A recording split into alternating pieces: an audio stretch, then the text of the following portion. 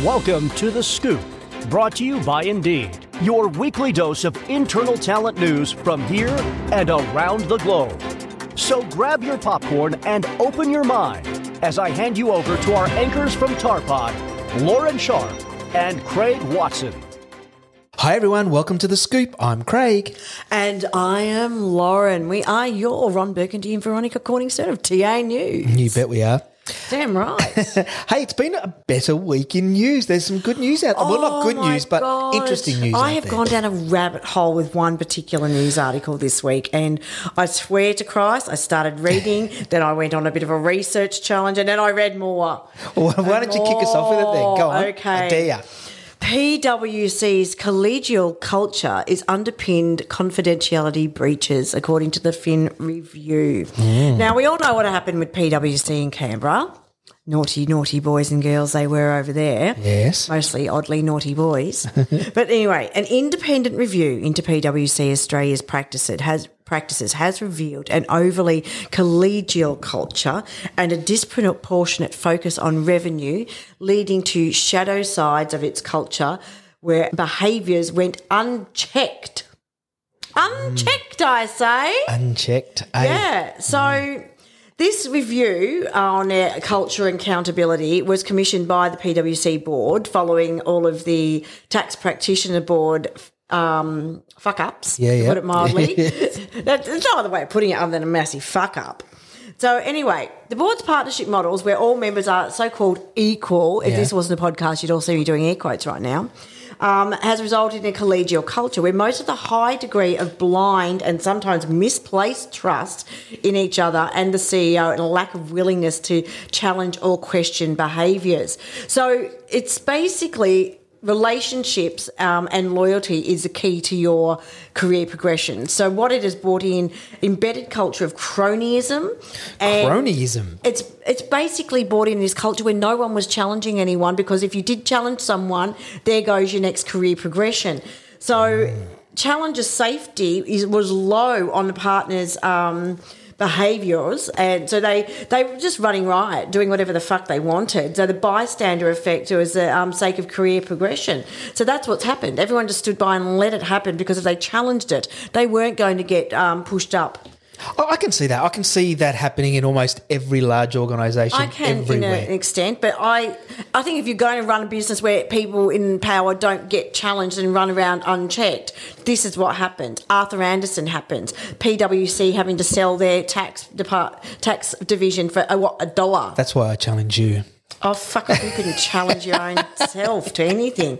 So they exhibited a good news culture at enterprise level. So that's what it was all about. So the review found basically there's a general hesitancy to delve into any uncomfortable conversations and from them to learn from their mistakes. Well, I hope that they're not going to blame the people, the lower downs, and say you should have stepped up. They need to make sure it's easier for people to do it without fear of losing their career. Well, I hope so, and I hope the fact that they frog marched 8 or 9 people and they lost their pensions from, which is around $100,000 a year.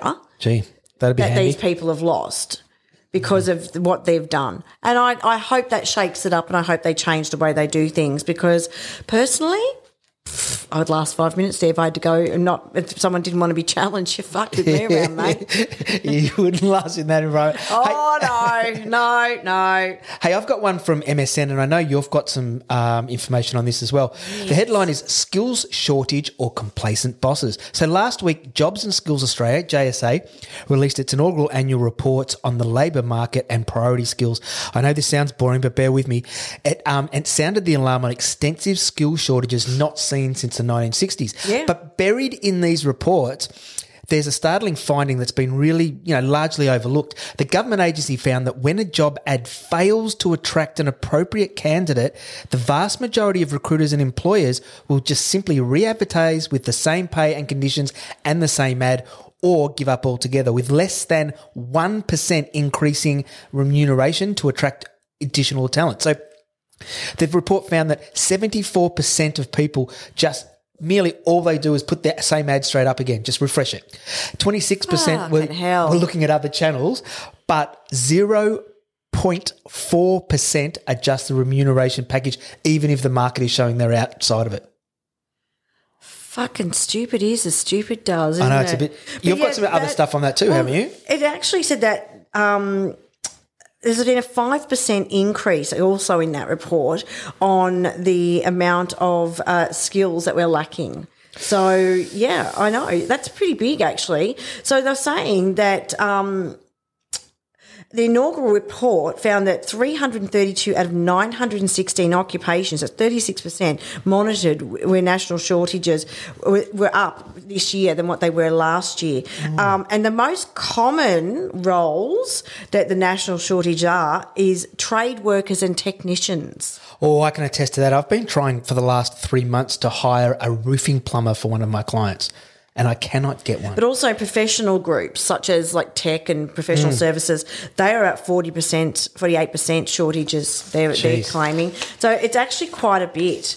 It's actually a lot there. Yeah, it's interesting, isn't it, that businesses... But the problem is, if you actually delve down into this report, they're not saying... And this is not going to be solved at grad level, okay? They're saying that the common thread here is that the occupations are requiring high level of skills, knowledge and qualification of experiences. So they're getting some people through the bottom of the funnel, like that, where they need to start bringing people up and training them. But we need high level people. That's only going to come from immigration. It is, isn't it? And that's absolutely true. So I think that we need to start looking again. Immigration, it's falling back on you to make sure you've got your shit together and we're getting it through quite quickly. What have you got next? Well, the end of work from home. Date Australians will be forced back into the office. This is one from one of your newspapers. Which one? News.com. Yeah, go Rupert. I know he's retired now. A global survey of 1,325 CEOs, including 50 from Australia, found that 2/3 of Australia's bosses believe traditional white-collar roles will see a full-time return to the office within the next 3 years. Bullshit. I agree with you, Craig. It's a KPMG CEO Outlook survey, okay, and it was conducted between mid-August and mid-September this year. It indicates that workers will have until the period of 2026 to bid farewell to hybrid working. 75% of Australian CEOs said that they reward employees who make an extra effort to come into the office with raises, promotions and more interesting work compared to 89% of global CEOs. Imagine the court cases when a candidate is not promoted on the basis of them preferring hybrid. I think this is more wishful thinking than actuality. I do too. I think that's what they want to happen. Yeah. And look, we're seeing a gradual move to more people in the office over more time, but I think hybrid's here to stay. Let's be honest. But what one wants and what one gets is two different things. Yes, that's Elon true. Elon wanted Twitter. He got it. He fucked it. Now look what you've got, mate. X. You've got Twix. Next one from me? Yeah, go for it. Okay, from Wired. This is from our friends over in the US. Men overran a job fair for women in tech. It was meant to be a week for women in tech, but this year's Grace Hopper celebration was swamped by men who gate-crashed the event in search of lucrative tech jobs. The annual conference and career fair is aimed at women and non-binary tech workers, which takes its name from a pioneer in computer science. It was in Orlando, Florida last week. The event bills itself as the largest gathering of women in tech worldwide and has sought to unite women in the tech industry for nearly 30 years. Sponsors include Apple, Amazon, Bloomberg, and it's a major networking opportunity, and people pay between $650 and $1,300 to attend. This year, though, droves of men showed up with resumes in hand. Some registrants lied about their gender identity when signing up, and men were taking up space and time with recruiters that should have gone to women. And look, it must be known that in 2022 and 2023, tech companies around the world have laid off more than 400,000 workers. And I know that there's no gender balance across tech globally, and you know that better than I do, Lauren. I think it's 22% of tech roles are with women. Yeah. But it seems to be getting a little bit, I don't want to call it desperate, but there's nowhere near as many jobs in the sector as there was. It will come back. But right now, it's I've got a few different viewpoints on that because this is the first time I'm hearing it. So this is my initial reaction. I think that this speaks very loudly to the state of the economy and the jobs market in the US. If a job fair for women who hold approximately 20% of the market share, is overrun by men because they're that desperate for jobs. It goes to show that America is in bigger trouble than they thought, socially. Yep. Socially. Yep. That is huge. Secondly, you misogynistic pack of pricks. We are trying to break into the tech industry constantly. Yep. We are constantly coming up against this whole bro dude San Fran thing, ping pong table foosball shit. We're constantly being held back because of taking the baby holiday, apparently. And you wonder why women don't get into STEM. And then we have one jobs fair, one fucking jobs fair. That's it, just one. And we get overridden by men because they think they want those jobs as well. Yeah, it's to get your fucking hand off it. I understand clearly socially there's issues there, and it's globally. But honestly, if these recruiters actually gave these guys time of day, I'd be saying more shame on you. No, you've got our number. Come into the office another day. Come into the office another day. This is not the place for you. If you've lived on your thing, fucking get out. I'm sorry, but we had one jobs fair for us. Honestly. Now, fair enough. I totally agree with you. I just found it a fascinating report. I find it offensive. Yeah. What else have you got?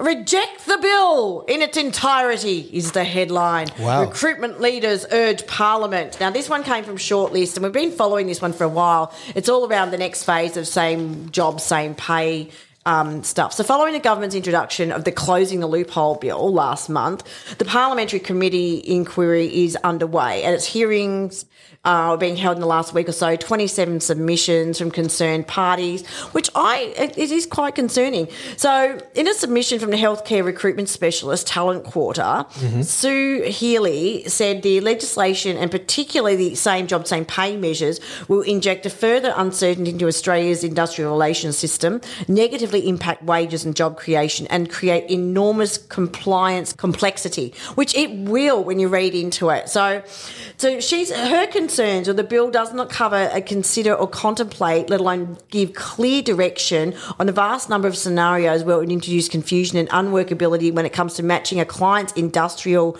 instrument and their requirements. So the changes make it really difficult to engage casual employees with any sense of certainty or confidence because you've got casuals to perm, all these bullshit laws coming in there. Oh, do you want to go perm?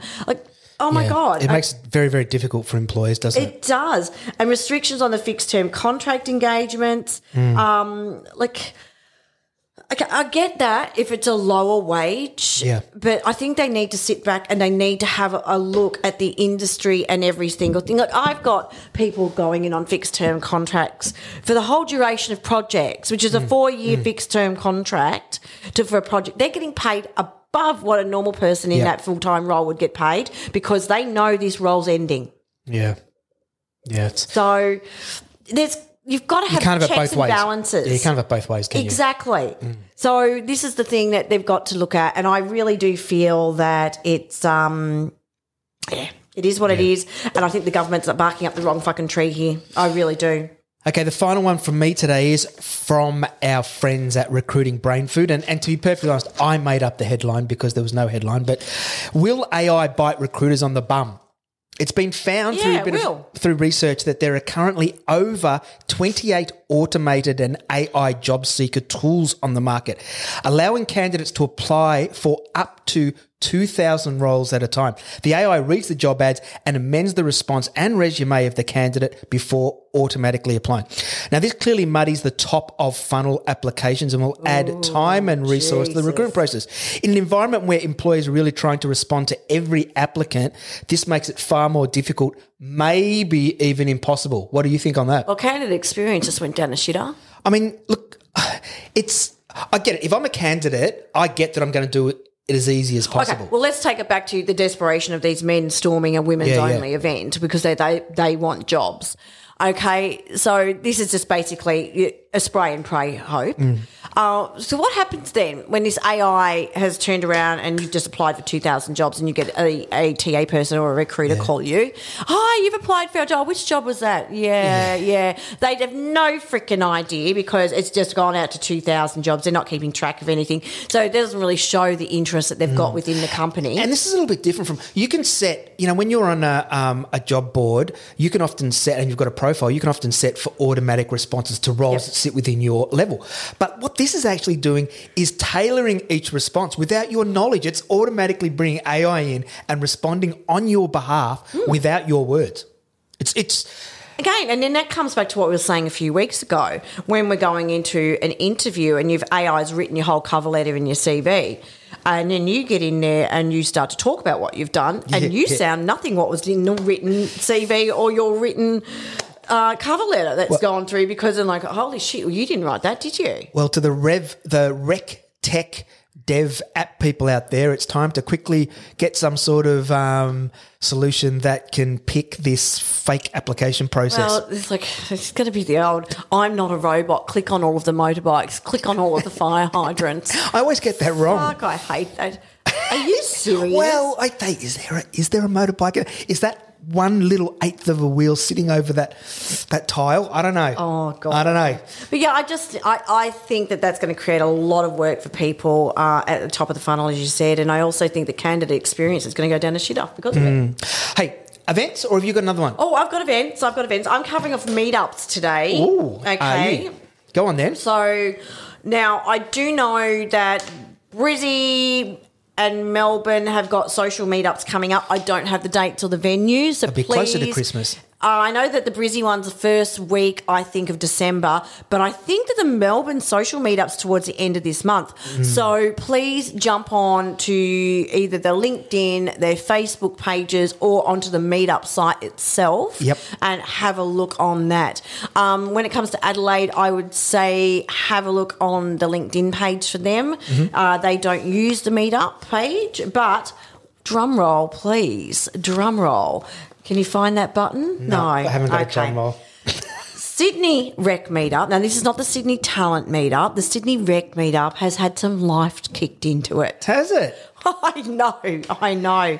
So Mark has created a new committee with Charlene Roebuck, Bill Corbett, Bree Mason, Elle Green and Simon Townsend. So they're organising a debate, their first one back, which is going to be Monday, the 13th of November. Now, I know you're thinking, why is it on a Monday? Why is it on a Monday? Well, that just happens to be the night before Smart Recruiters Hiring Success in Sydney. So they're having, on the future of AI in recruitment, a little bit of a debate. I do believe it will probably turn into a comedy roast. I wish we could be there for it, but we are actually going to be in the air at that time, flying to Sydney for Hiring Success. Maybe we can get them to put it on a bit later, boys. And speaking of Hiring Success... So Hiring Success, everybody, is the 14th, Tuesday the 14th of November. Now, that is Smart Recruiters APAC First Hiring Success held at the Art Gallery in New South Wales. It is going to be a hell of an event. If you're keen, jump onto their website and register your interest, and you will probably be sent an invitation if you're a lucky bastard. We're going to be there podcasting. We will. You've got some great speakers lined up on that one. I'm really keen to hear a few of those and meet a lot of the guys from Smart Recruiters who are flying in from overseas. Yes, they are. So that's a massive week in Sydney because we've got that, like you said, that recruitment meetup on the Monday night. We've got the Hiring Success on the Tuesday. Then the Wednesday and Thursday is the HR and L&D Innovation and Tech Fest. Oh, my gosh. At the ICC in Sydney. Over 150 different businesses have already registered. Not people, businesses with multiple lots. So don't miss out. We'll be there podcasting that event as well, which will 2 be days. Amazing. I know. We've got 3 days of straight podcasting and talking. I'll probably lose my voice again. You probably will. And the following week, ATC, there's the last handful of tickets is left. That's the 22nd and 23rd of November at Luna Park in Sydney. You can use a code, a secret code. Do I get a discount? Yes. TARPOD, all uppercase 200, at checkout and you'll get 200 smackaroos off the price. And the beers are on you. Beers are on you. And I've got one more before we go. Oh, you do? I do. If you haven't already done so, please sign up for Indeed's upcoming webinar, which is on tomorrow. 45-minute session. Indeed's talent strategy advisor, Lauren Anderson, will share key findings from Indeed's new workplace wellbeing report. Yeah. Well worth the investment in And the time. other thing too, you and I have got an XREF breakfast next week as well with Sarah and everyone here in Melbourne, and they're doing one in Sydney coming up too. Jeepers creepers. I It's all happening. know. It's all on. Happening. And so I better go and do some real work. So on that note, it's a goodbye from me. It's a goodbye from me. Stay classy, Mildura.